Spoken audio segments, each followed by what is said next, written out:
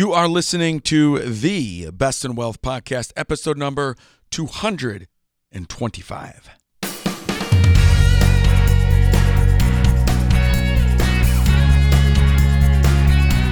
This is the Best in Wealth podcast, a show for successful family stewards who want real answers about wealth and investing so we can feel secure about our family's future.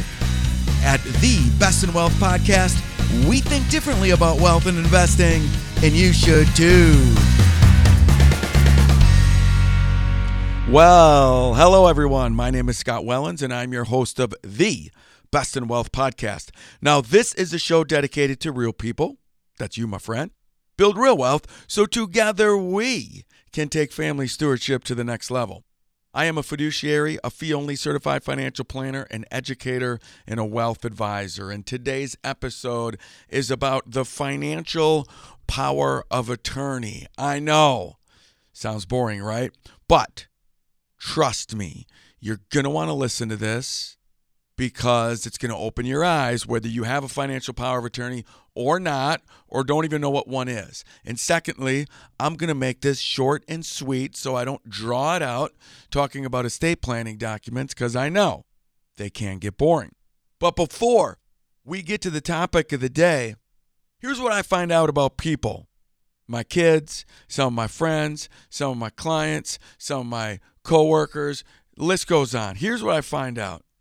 People are either too young to do stuff like care about the future or their career, or they're too busy, like going to see an aging grandparent or parent at a nursing home or at their house, or people think things are too expensive, like taking a trip when they actually maybe could afford it. Too young, too busy, too expensive. Things really start getting dangerous when we combine the three together. Young people, and some older people, to be honest with you, have not even started investing for retirement yet. Why? Because they feel like they're too young. They don't need to do that yet. They're too busy. They don't have time. Or it's too expensive, meaning I already am spending everything that I'm making, and I can't take an extra 6% out of my paycheck to go into my 401k. That's just too expensive. Another gotcha is buying insurance. Some people say, well, I'm too young to buy life insurance, or I'm too busy to fill out that application, or it's too expensive to buy life insurance. The same is said for hiring a financial planner. All three of these are big gotchas. People think they're too busy, too young, and it's too expensive. Let's get to the topic of the day. All right, here we go. The financial power of attorney.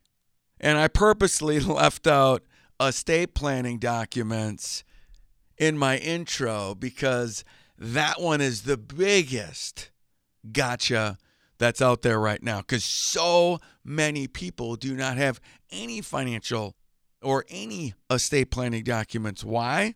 Because they think they're too young. They don't need estate planning documents yet. That's for old people. They think they're too busy.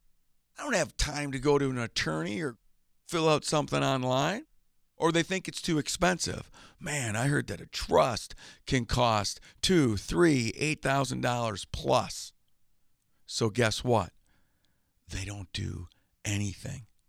And I'm not here to give you a lecture about estate planning documents, but I do want to talk about one estate planning document that is extremely important: the financial power of attorney. I'm going to explain what that is in a second, but before I do, I want you to know that I am not an attorney. This is not legal advice. I'm going to simply tell you what one is in case you don't know what a financial power of attorney is. And then I want you to answer 4 questions.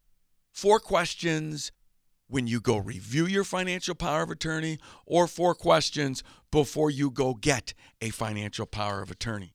You're going to ask yourself who, what, when, and why. Those are the questions that we're going to answer today. But before we answer those 4 questions, let's just talk about a financial power of attorney. What is it? Well, it's a legal document where you specify individuals to act on your behalf to perform financial matters of your financial life when you become incapacitated. This is not a document that goes into effect after you die. A financial power of attorney might go into an effect as soon as you sign the document, but they're always done when you die. Financial power of attorney is no longer good. So, for example, I have a financial power of attorney. And like most people, I'm listing my wife as the person in charge to take over my financial matters in case I become incapacitated. And you might say, well, she can take care of all your financial matters anyway. She's your spouse. Well, not always. There might be a vehicle that's just in my name, a bank account. The list goes on. And what if my wife is no longer around when I become incapacitated? Then I have a second in charge of my taking care of my financial matters. It's so important to have a financial power of attorney, because if you become incapacitated, you still got to pay your bills. You still might have rent to pay, a house payment, an electric bill. Who's going to get into those accounts? Write the check. Go to your bank account. Who? Someone needs to do it, because life goes on, especially financially. People want their money. And if you don't have a financial power of attorney and you become incapacitated, guess who's going to decide to take care of your financial matters? The court. Investments might need to be made. You might own stocks, bonds, real estate, whole life insurance, annuities. The list goes on and on. Someone needs to take care of your financial matters when you become incapacitated. Who is it going to be? That's always the tough question to answer. Who is going to? Spouse is easy, but what if you're not married? And for one of you, the spouse isn't going to be around when you become incapacitated, maybe. Unless you die real quick. Let's hope that doesn't happen. So that's what a financial power of attorney is. But let's pretend for a second you know what a financial power of attorney is. And you either have one or you need to get one. Maybe after listening to this show, you need to get one. Before you get one, and before you review your financial power of attorney, if you have one, by the way, it's a simple document. It's 2 or 3 pages long in most financial power of attorneys that I've seen. But before you go get it and before you go review it, you need to answer 4 super important questions. Who, what, when, and why. The first we've already talked about, the who. Who are you going to name as your financial power of attorney? Who can you trust besides your spouse as the number one? Who else is out there? A sibling? A friend? An aunt? An uncle? A niece? A nephew? Who? You need to put a lot of thought into who is your financial power of attorney. These are the people that are going to take care of your financial matters. You better trust who you put down taking care of your financial matters. Who is so important. And if you have your financial power of attorney, I want you to review the document and see who it is. You might not even remember. But once we know who it is, then we need to answer the question, what?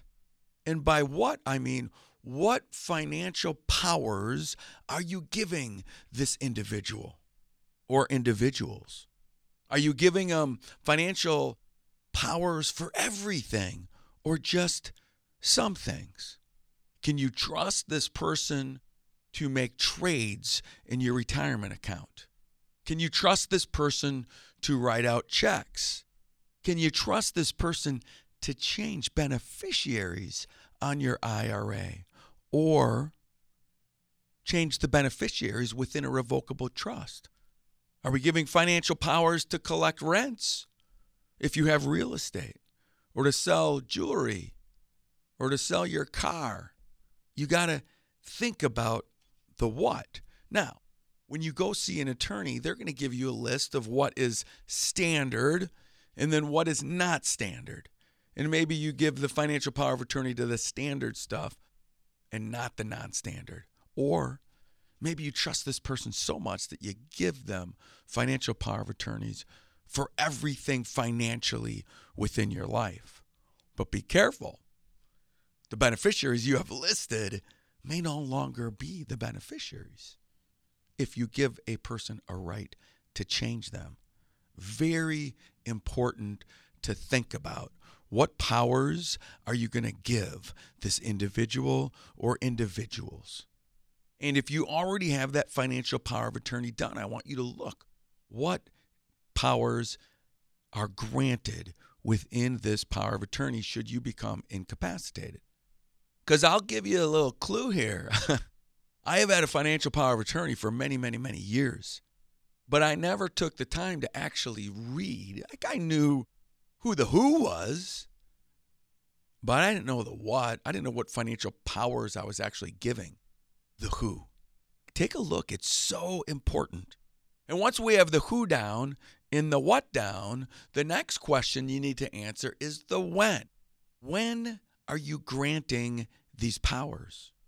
Generally, you're granting these powers in two different situations. One, the moment you become incapacitated. Now this individual has power of attorney. Sounds pretty simple, right?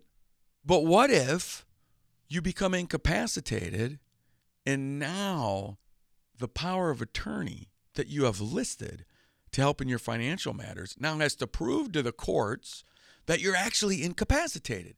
Like, how incapacitated do you need to be? Is it spelled out in the financial power of attorney? Maybe you're kind of incapacitated, but only somewhat. You see, being incapacitated can be a bit of a gray area. You might have all your wits about you one minute, but not the next. But then you do the next. So some people grant the powers now so that they don't have to go through trying to prove an individual being incapacitated. So then this person that the who that you trust with your world on the powers, on the what, the powers that you gave them, they can act right away. But you really got to trust the people you have listed as your financial power of attorneys. When is a super important question that you need to ask yourself. Are you willing to grant those powers now? Or is that a little bit getting a little too close to your stuff, to your financial stuff? Or maybe you don't even know. Maybe you have a financial power of attorney, you have the document, but you don't know when those powers are granted. And the last question that you need to ask yourself before you get the document or when you're reviewing the document is the why. Why did you choose the person or persons that you did? What was the reason? Some people might list their spouse as the number one, but if the spouse is not around, they may not want to hurt anybody's feelings. So you might list, if you have two siblings, both siblings as the power of attorneys. A lot of people do this. Is this a smart thing to do? Well, maybe it is. But what if both of these individuals have to sign things every single time something happens? What if both signatures need to be on the Verizon bill and the rent check? And if you're looking to make a trade, both people need to sign. That doesn't sound very efficient. All because you weren't trying to hurt any feelings. Why? Why did you name the people? Are they responsible with money? Are they even responsible with money? Maybe they are, and that's great. Maybe they're really good at paying the bills, and that's awesome. But do they know anything about investing? Do they know anything about the real estate that you might own? Why? Why did you choose the people that you did? And you might be saying to yourself right now, well, shoot, I don't know anybody that is responsible enough to pay the bills, but still knows something about investments or about the real estate that I own. And that's why I'm here to tell you, it is okay to have multiple power of attorneys. You might have one person to handle the financial affairs of keeping your financial life going by paying the bills. You might have another financial power of attorney and a total different person to take care of the investments that you might have. You might have somebody completely separate to take care of the real estate.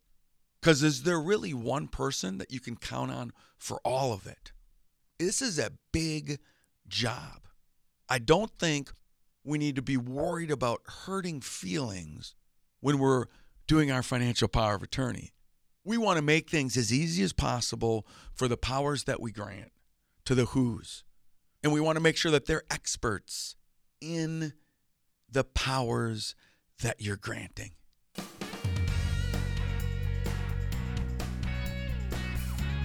People don't get their financial power of attorney document completed because they feel as though they're too young, too busy, and it's too expensive. But I'm here to tell you, as a family steward, the power of attorney for financial is so important. Now, is it more important than your healthcare proxy, your will, your trust? I'm not saying that at all. This episode is about the financial power of attorney, though. And it is mandatory for every financial steward to have this document in place. But do not get it put in place until you've answered the questions. Who is going to be your financial power of attorney? What powers are you going to grant them? When do these powers go into effect? And finally, why? Why did you choose this individual or individuals? And if you can confidently answer all four of those questions and maybe end up with multiple power of attorneys, you are ahead of the game over just about everyone else living on this great earth. There's many people that have a financial power of attorney, but it may have been in place for years and years. They don't even know who's listed. They certainly don't know what powers they have granted. They don't know when those powers go into effect, and they don't know why they chose the people that they chose. And finally, once you have it all set, it is ultimately important for you to review it every 2, 3, 4, or 5 years, because just because someone might be good at being the financial power of attorney today doesn't mean that they will be next year. What if they are incapacitated themselves? What if you thought they were someone who they really aren't? So important, family steward. Let's get this part of our financial life in place. As a family steward, it is a must. We are not too young, we are not too busy, and it is not too expensive. I hope everyone has an awesome week, and I will see you on the flip side. Bye-bye.